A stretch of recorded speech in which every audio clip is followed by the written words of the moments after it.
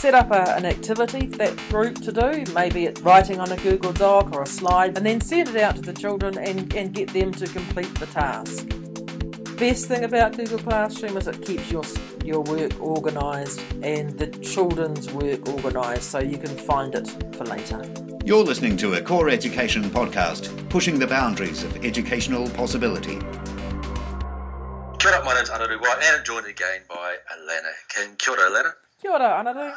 Now, building on from our podcast series of podcasts around Google Suite for Education, Chromebooks, today we're going to look at Google Classroom. So, Alana, can you tell us some practical steps or perhaps the process to implement Google Classroom? So, I see the steps to using it is to first, well, the steps that I had anyway, is to have your own Google account, your own Gmail account, and get familiar with Google Drive, like how the folders work, how to name things, how to write in it, and the sharing in particular, just to see how the whole thing sort of works. Some teachers that I work with have one Google account per Chromebook or per class.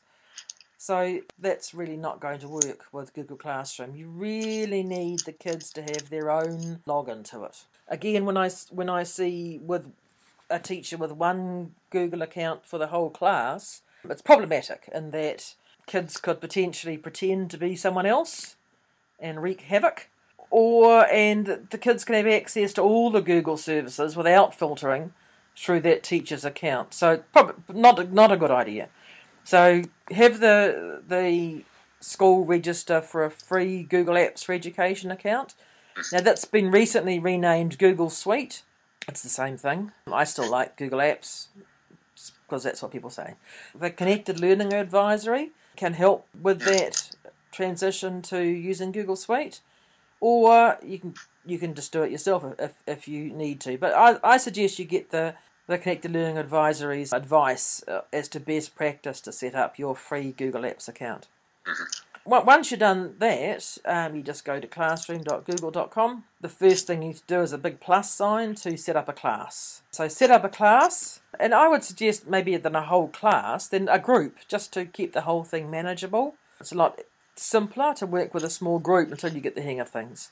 So set up an activity for that group to do. Maybe it's writing on a Google Doc or a slide set, or create a drawing, and decide if you want the children to work on it collaboratively or it to be renamed with their own name on it for their individual work, or just to view it as a copy.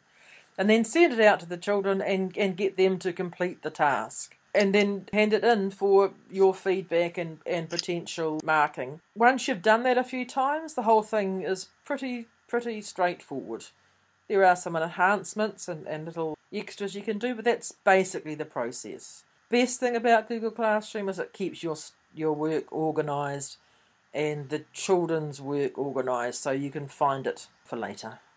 A great free tool from Google to support classroom use. Kia ora, Alana. Thanks for your time.